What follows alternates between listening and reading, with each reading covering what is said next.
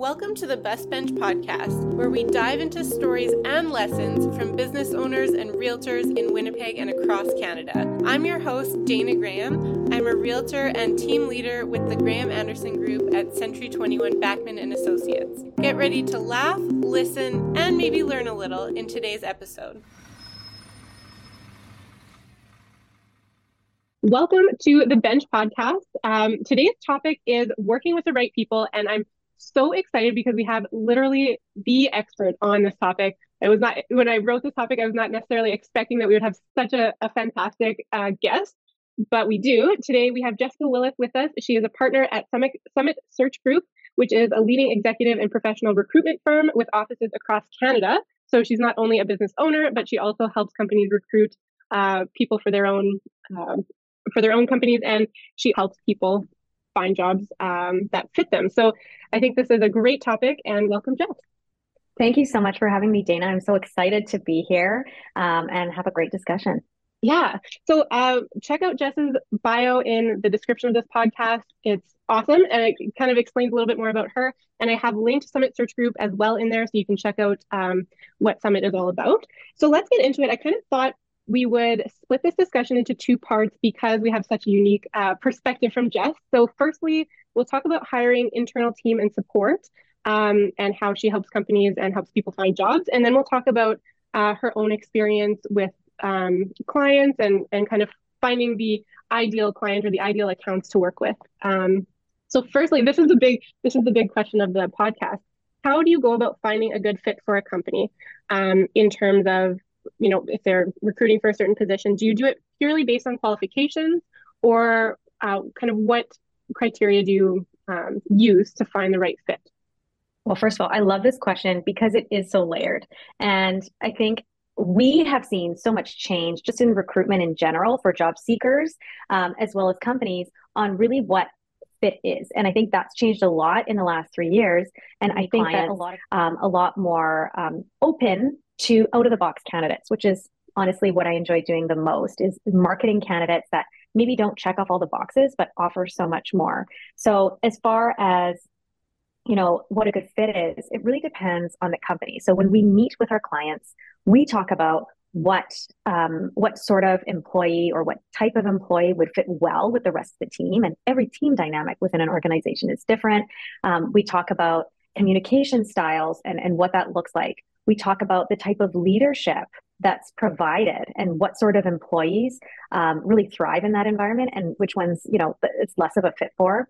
We talk also about autonomy and flexibility in the position, the work environment. That's a really hot topic. Is it work from home? Is it hybrid? Is it in office? And honestly, Dana, you'd be surprised at the variety in those buckets as well from a candidate perspective, and what they're looking for. On the flip side, when I meet with a candidate, I ask all the same questions. What type of leader are you looking for? What type of environment is important to you? What are you looking for from your colleagues? Are you looking for a collaborative environment? Are you looking for a role that you can be a little more independent? And that's really kind of your sweet spot. So it's very much like being a matchmaker in the dating world. You ask similar questions to align those interests and to make sure that we're checking off those boxes as far as fit versus the qualifications. Perfect example, you could have a leader who has 25 years of leadership experience who hates being a leader, and they would then move forward for an opportunity and it just wouldn't be the fit. Or you might have someone with 1 or 2 years of leadership experience that has it and they want to grow and they love motivating people and they want to see their own team be successful, even if that means that they become more successful than that individual. That is a true leader, someone who wants to mentor and grow. So I do challenge some of my clients that are looking for those 20 years of experience to see if they'd be open to someone that has the soft skills required versus what's written on someone's resume. Totally. I love the matchmaker comment that you made, because that's so true. I think in previous jobs, I had been part of hiring certain positions, and it's very difficult to read a resume. Maybe they include a cover letter, maybe they don't, without a recruiter to almost mediate between the two. Because when you're just kind of going off of paper, there's no real face to the name. I mean, there is, maybe they include a photo, some new, resume or portfolio kind of style, but you're really just you're introducing yourself in not a very familiar way. Whereas the value that you bring is the mediation of, this Mhm. person might not have on paper the qualifications, but like you said, there's so many people in roles that might be the right qualification, but they hate that role, and it's not a good fit. No, Um, and I always share, well, recruitment is a function of human resources. My background is sales and marketing. My role is to facilitate, to market opportunities, to market candidates, and qualify and assess. And so all of those are really functions of the sales cycle. Um, but also, for me, it's really important to drill down on that motivation for a candidate. mhm. Someone might say that they're looking for they would move to a new job because they're looking for more autonomy. But when I start to ask about their current environment, and it sounds like they already have autonomy, that's not the real motivator. And honestly, most people just don't know. They think that that's what they're looking for. But then we ask and we kind of narrow in on more of their current dissatisfaction. And maybe it's not dissatisfaction. Maybe they just feel like they're missing something. And we discover, oh, okay, it's not really X, it's actually Y. And then when I market them, I can look for opportunities that have that. And without that mediation, it's hard to even really kind of yourself think about it. Oh, totally. Yeah. And it's neat that you kind of dig deeper into that, because you likely, this is a assumption, but I'm assuming that you get more of a better fit and there's more longevity in the matches between people in jobs, because you've dug deeper into the reasoning and into the motivation, instead of just kind of somebody out looking for jobs online and thinking I need more autonomy, and then it's not actually fixing fixing the No. problem. Yeah. And on the flip side of that, compensation is obviously very important, but for a lot of people that move for a bump in compensation, that really only lasts 3 months on the happiness scale, if that's not the motivator. Right. If it's something else and you still don't have that, there's no longevity there. And then you have to look for another job again. So my role is to really I would say it's more the long game, not the short game. What can we discover together? What areas are of interest to you? Let's look through some jobs and see if that's something you're interested in, if that's something you're qualified to do, and kind of go from there instead of just placing someone into a seat because there's a vacancy. Yeah, absolutely. And I mean, obviously everybody wants to be paid more. That's the main motivator for, I'm sure, a lot of people. But sometimes that probably, maybe it's not an immediate pay bump or whatever, but long term, there's more opportunities to potentially grow with certain companies, but you may not see that in a job posting, like, oh, opportunities to grow or opportunities to get where you actually want to be. So yeah, it's good to have somebody there kind of understanding both sides. Absolutely, 100%. What do you think are some common missteps that companies take when hiring or firing people? I guess you're probably more on the hiring side, but any Thankfully. experience for both? Yeah. But I do hear about the termination side as well, because often that can be when we come in. So, I guess to start it on the far side of things, when we start working on a role, we always ask why it's vacant. Is it due to growth? Is it due to retirement? Is it because someone had left? Why did they leave? What weren't they happy with? Were they terminated? If they were terminated, how were they performing? What were the gaps? And this really helps us assess the right next fit that can really kind of fit into those areas. I can't speak too much about mistakes with termination, but with hiring, I've also seen a bit of a change. So I would say about 4 years ago, many hiring managers were moving too quickly. It was one interview, the offer was out, they figured out that they liked the person, and they moved forward. But a lot of the times, the candidates themselves didn't really have the opportunity to ask all the questions that they wanted, or really have the opportunity to decide if it was the right fit for them. They received an appealing offer. They thought, well, they see something in me, let's move forward. But I would say at that time, there was less thought in the process and more learning as you go. And that's really a big part of it. The first 3 months are really built for someone to settle in and understand if this is a place that they can add value and contribute, and where they, thrive and get what they're looking for. I will say now, in the market that we've been in, it's very candidate driven. So right now, what we're seeing is some companies take a little too long and we lose those candidates. So there are a lot of different opportunities. And often when someone is interviewing for one job, it's quite likely that if they're motivated, they're interviewing for a few more.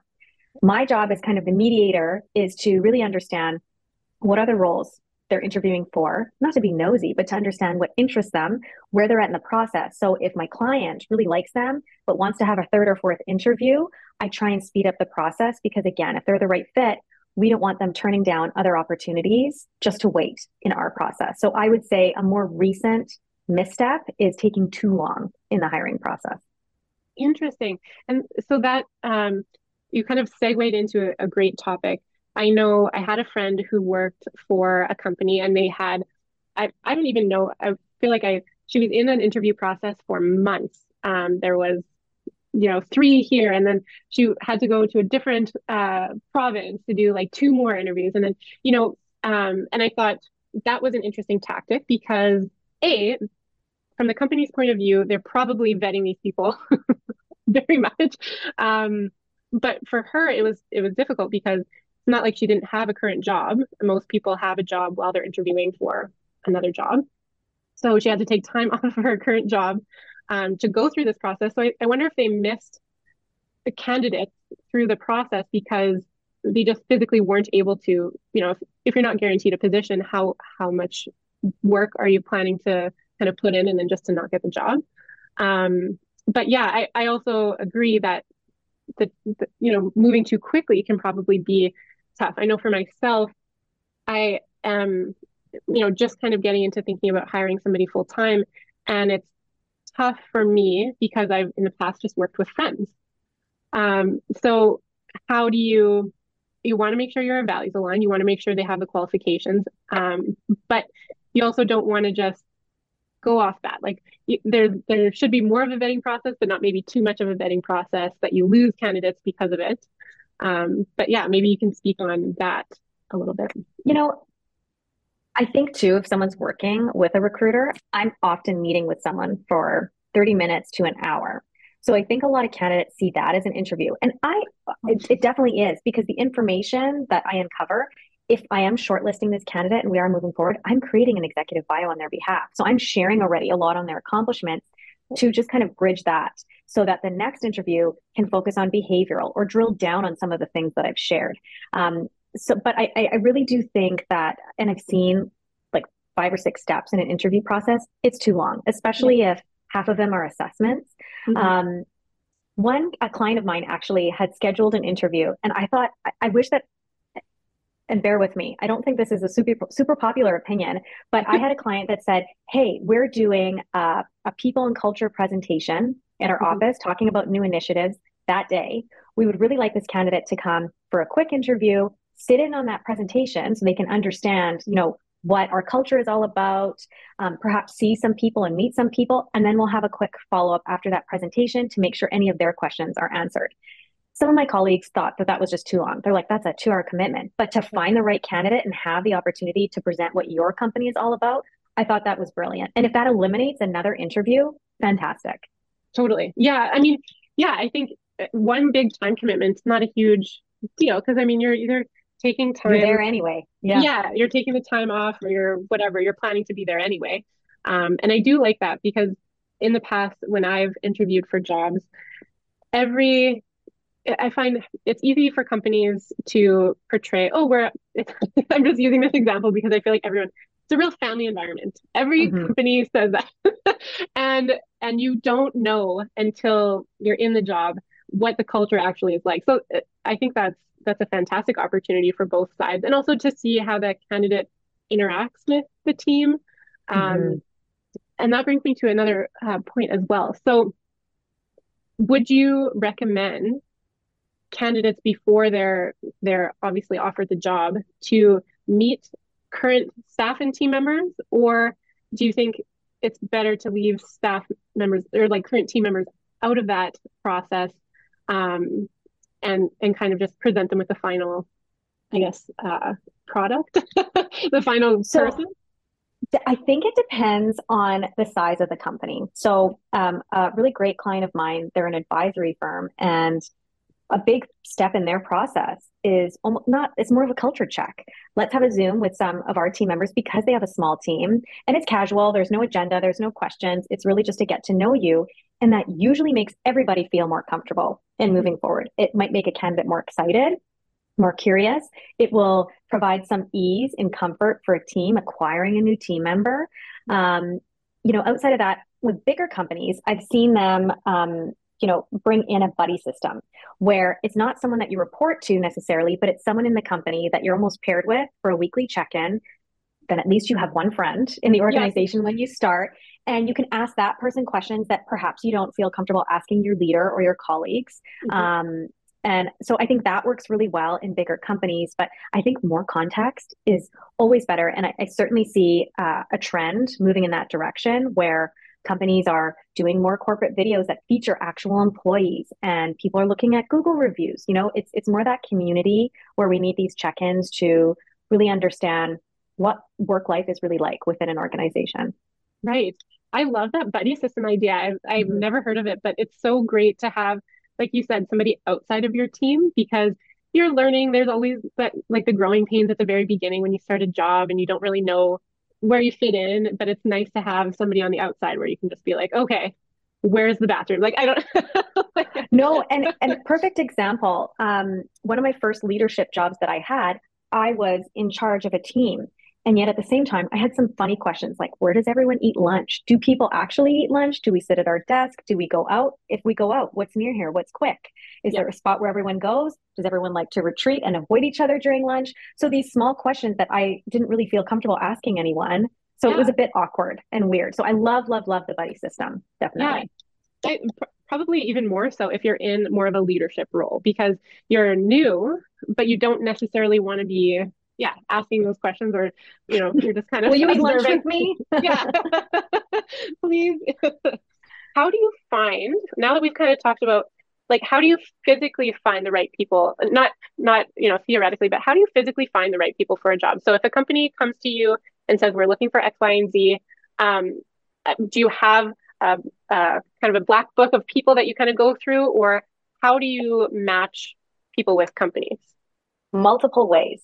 Okay. So, when I started in the industry, I had experience building teams from a corporate perspective, but didn't really have the network for other positions.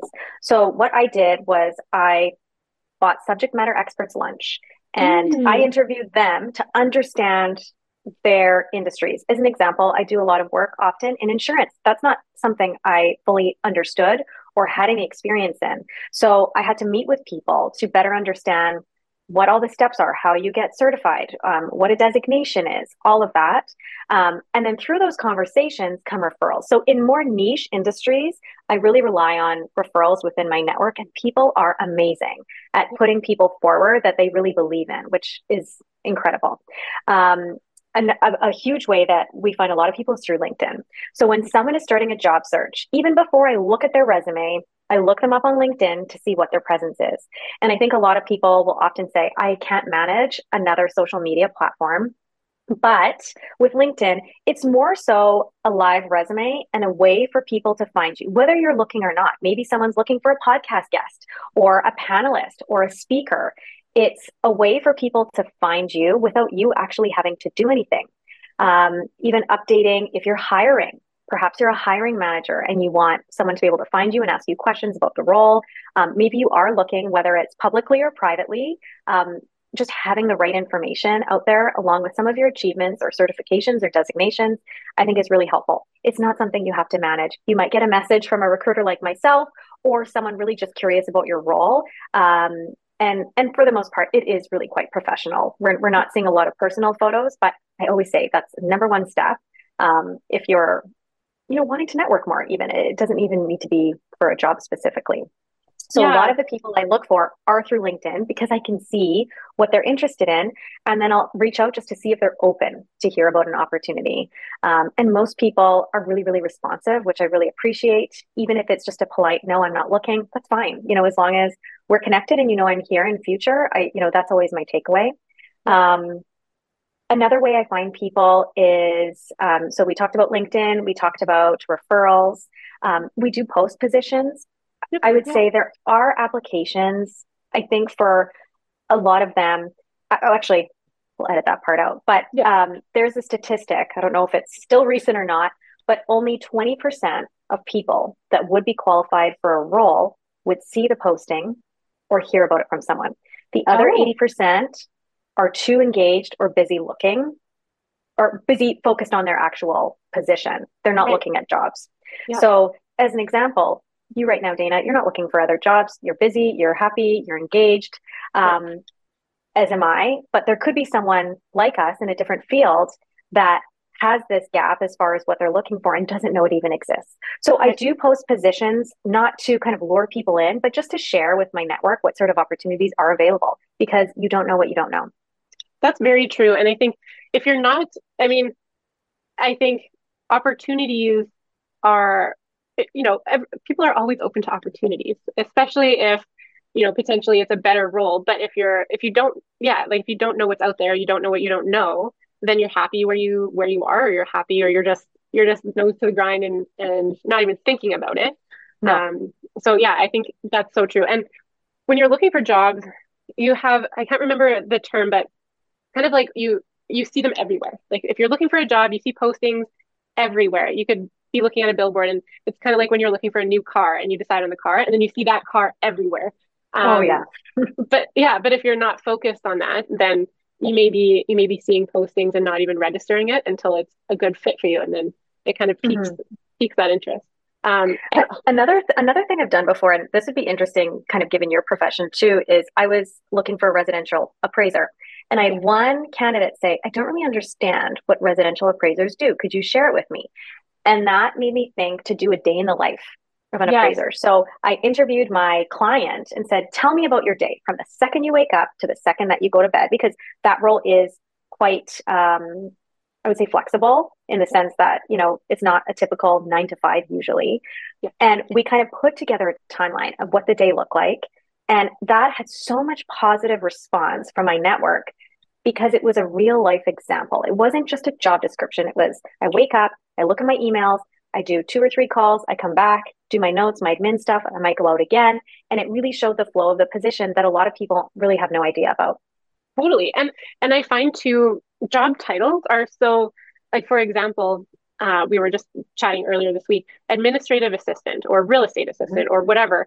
Um, like, what is that? And it could be different from realtor to realtor even, or from job to job. Like your man or like admin assistant versus office manager. Like, who knows what the actual day-to-day tasks are, and if you're a good fit. I mean, obviously the job description, but it that brings it to life, and it's like, Mhm. okay, daily, am I organizing events? I hate organizing events. Or am I, typing out data in Excel sheets? Oh, I love doing that.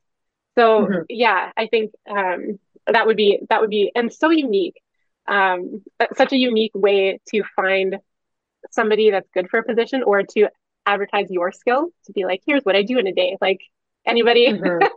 you know. Well, and on that, we've been working on a lot of executive assistant positions with some of the executive teams that we work with. And some of the roles are more on the governance side, working more with the board. Others are managing schedules, managing calendars, helping with events, and others could be more on the personal side, right? So for me to understand what each role entails, I market it that way, less so with the actual formal title. Right. Yeah. And that makes total sense, because job titles, like, often I think about, as a realtor, if people get out of real estate all the time, and it's like, how could you communicate the skills that you have as a real estate agent to do another job? Because it's easy to say, I'm an admin assistant, I'm looking for an admin assistant role, and then you can Mhm. compare. But when you're a real estate agent comparing to another job in another description, it's like there's really so many skills that you have, but saying on a resume, formerly real estate agent, like, it might not look, it might not, look great. Let's skip ahead so that we get a little bit of time for ideal clients, because I think Mhm. that'll be great to get your insight. But um, what are some main criteria that companies have when they're recruiting? We kind of went over, like you were saying, the work from home maybe being more of a trend now. But yeah, what main criteria do companies have when they're recruiting? Is it very different job to job, company to company, or are you finding themes kind of Mhm. throughout? I would say it really varies, but for the most part, most leaders that we work with, and all of our clients are great. So I don't know if it's a true sample of all the opportunities, but all of the clients or hiring managers that I work with want people who are proactive.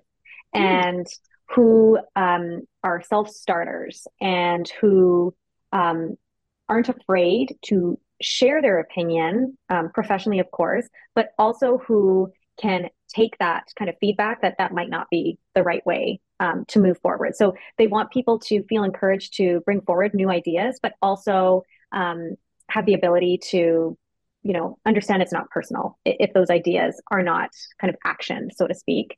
I would say the pace of business is really quick now. So someone that can move quickly and that can manage their own time well. And that really bleeds into any positions that are hybrid or remote. I think that there often can be this perception that if I'm a remote worker, I have tons of time during the day, I can take an extra long lunch, I can work in my PJs. And, while some of those things may or may not be true, I think that's really the challenge and the hurdle when companies are moving to have more flexibility in work environment is the trust factor. Can I trust that this person will fill their day doing what I've paid them to do and bringing forward new ideas? So I think having someone that can manage their own time, that can create their own schedule, and that can work hard within those times of focus is really important. Collaboration is also something really huge for a lot of my clients, someone who has the ability to take charge and work independently, but also be that subject matter expert for other colleagues or be a listening ear or have that kind of open door to help encourage new ideas as well, especially in a leadership role. So those are, a few key areas that I'm seeing at least a trend in with my clients. Otherwise, it really varies. I would say no one really often admits that they're a micromanager and they want someone who's easily micromanaged. That doesn't really come up. But there's different skill sets, right? Whether the role is strategic or operational, that would kind of require some different questions and fit. Right. I like as you were describing kind of the trends, I'm like picturing a person because who like these qualities, no matter what the job, what the position, leadership or not leadership, these qualities are great qualities to have in a work environment in general. So, and I should say too, it used to be more of a focus, and I talked about this a bit earlier on the technical skills. Do they have X, Y, and Z technical skills? And while some, industries, that's absolutely still important, technical skills can be learned. There's the investment of training or coaching and time. Soft skills, you cannot teach soft skills. Even when I was in real estate, I remember interviewing a lot of people that were so eager and really wanted to be in the industry. But when talking to clients, they completely retreated and just couldn't learn that skill set because that wasn't an area that they excelled in. So it's a lot harder, I should say, to learn soft skills versus technical skills. So I think if someone has the eagerness, the collaboration, the, interest in community within a work environment, I would say that goes a lot further. Totally. Yeah. And like you said, whether a company has the infrastructure for it or not, investing in somebody who, like you said, has the soft skills is worth it. But investing in somebody who maybe doesn't is tough. It's really difficult to hire somebody who doesn't have the skills that you need immediately, but is the investment worth it? And I guess if they have the soft skills, then it's worth it. So what would you say is the biggest challenge you face when recruiting for companies? I would say it's definitely lack of control, if that makes any sense at all. Not that, my role is to control anything, but I am not a mind reader. So even on the client side, someone might say that 3 things are important, but there might be a hidden 4th that I just don't know about. And on the candidate side, the same way. If someone says they're not really super motivated and this is the only role that they're looking at, and all of a sudden I learn that there's 5 that they're looking at, that's not allowing me to help them in the process, right? And again, as I stated earlier, I don't ask questions to be nosy. I ask so if this is the right fit, we can move this along. That's my role as kind of a mediator or facilitator, is to move the needle so that everybody wins. And so I think just really understanding human behavior, what motivates people, communication styles, all of these things are really, unless I ask, out of my control. So I think that's the most challenging part is, if we have a motivated company and less motivated candidate, I'm trying to kind of speed time up and make sure all questions are answered. But if they're not at the same pace, it can be challenging. And on the flip side, if you have a candidate that's eager and looking for the right opportunity and a company saying, I think this process will take 2 months. Yeah. Well, that's not helping the candidate in their search for a role because they're looking for the right fit with some, shorter timelines. Totally. Yeah. I think it's interesting to me that you say that, because you would think, especially like on both sides, if they're coming to you, what is the harm in being transparent? Like that's the whole, but you're more, it's almost like therapy, right? Like you're trying to get to the bottom, the main motivator, and trying to find good fits. And companies and people who are looking for jobs, like you said earlier, probably just actually aren't aware sometimes that what they're saying isn't true or isn't the full truth. They think like, yeah. And I try and educate candidates too. Like, listen, I'm representing both sides. If this isn't a fit for you and you're really excited about another opportunity that you have, I still want to hear about it. I'm investing my time in someone's journey. And maybe we're talking today and you end up taking on another job, but in 5 years, something else comes up that you've mentioned, and I think you're ready, and I contact you again. So my motivations for every meeting I have aren't to talk someone into that job. That's not helping anyone out. It's really to understand what would be ideal, what would be motivating, and what would be a fit. So I think sometimes when people don't share other opportunities they're working on, they just don't want to disappoint me or the client. But at the end of the day, I'm representing both sides and I'm looking for fit, not a placement. Right. And like you said earlier, long term, you're thinking long term. Now that person is in your database, and now, I think that's the same as buyers and sellers. I always tell buyers, I'm not trying to sell you a house. I'm trying to sell you a house, but not this particular house. No. I don't care if you buy this one or the one down the street, as long as it's the right one for you. It really doesn't affect me. I think once people understand that, it's a lot easier to communicate. 100%. Yeah. So that segues very nicely into working with kind of ideal clients or accounts. Like how many accounts or clients do you work with in a year yourself? So I've been trending the last 3 years, probably around 30 to 35 placements a year, which is pretty average. And this would be a mix of anything from professional to executive. So the executive searches would take a little longer and a bigger chunk of time than some of the other searches.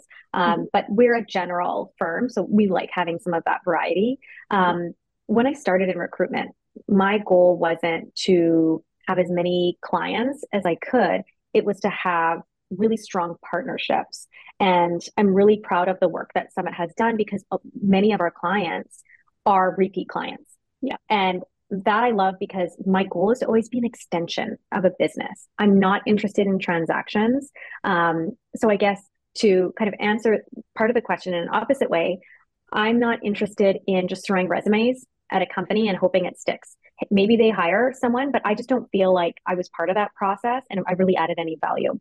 So I'm more interested in relationships versus transactions. And again, like if I look back on 2022, I think I worked with about 25 clients, but a lot of the roles were repeat. So I did a few more placements last year. But again, once I market a company once and I hire people and I understand the dynamics of the organization, it's so much more enjoyable for me to market that company because I already have kind of the inside scoop on culture and growth opportunity and other programs that might not traditionally be in a job description.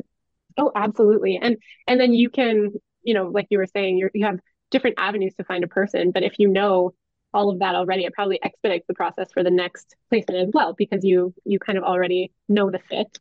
It does. So if you prefer relationships, I'm the exact same way. Most of my clients are repeat and referral as well.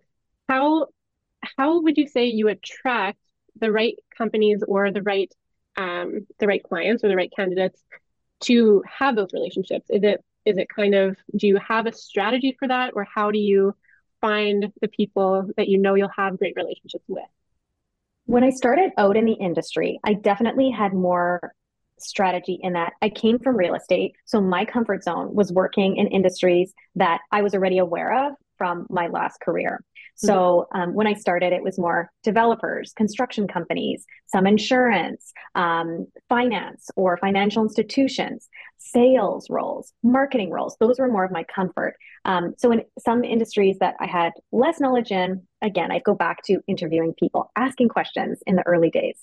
Since then, I'll be honest, I haven't really had to traditionally do any business development because a lot of the clients I have are through referrals. Yeah. So when I have a great client, they already know how I work, my style, how often I share information. That's always the best way to get business because someone already understands big things that may or may not be a fit. And I know that, working with someone like me might not be the best fit for every single company. But for the right ones and for the clients that already share a lot of that, I think those are always the best relationships because we come in with those expectations of how things work really well, and how things might not work well. Totally. Yes. Referral business, that is goals, what you just said, because referral business is honestly the best. You do a great job for somebody or for a company, and then they refer you to somebody else who's like them, most likely, has similar needs, has similar vibes. Yeah, and then you really don't have to do a lot of ideal client work because you're getting your ideal clients from your clients.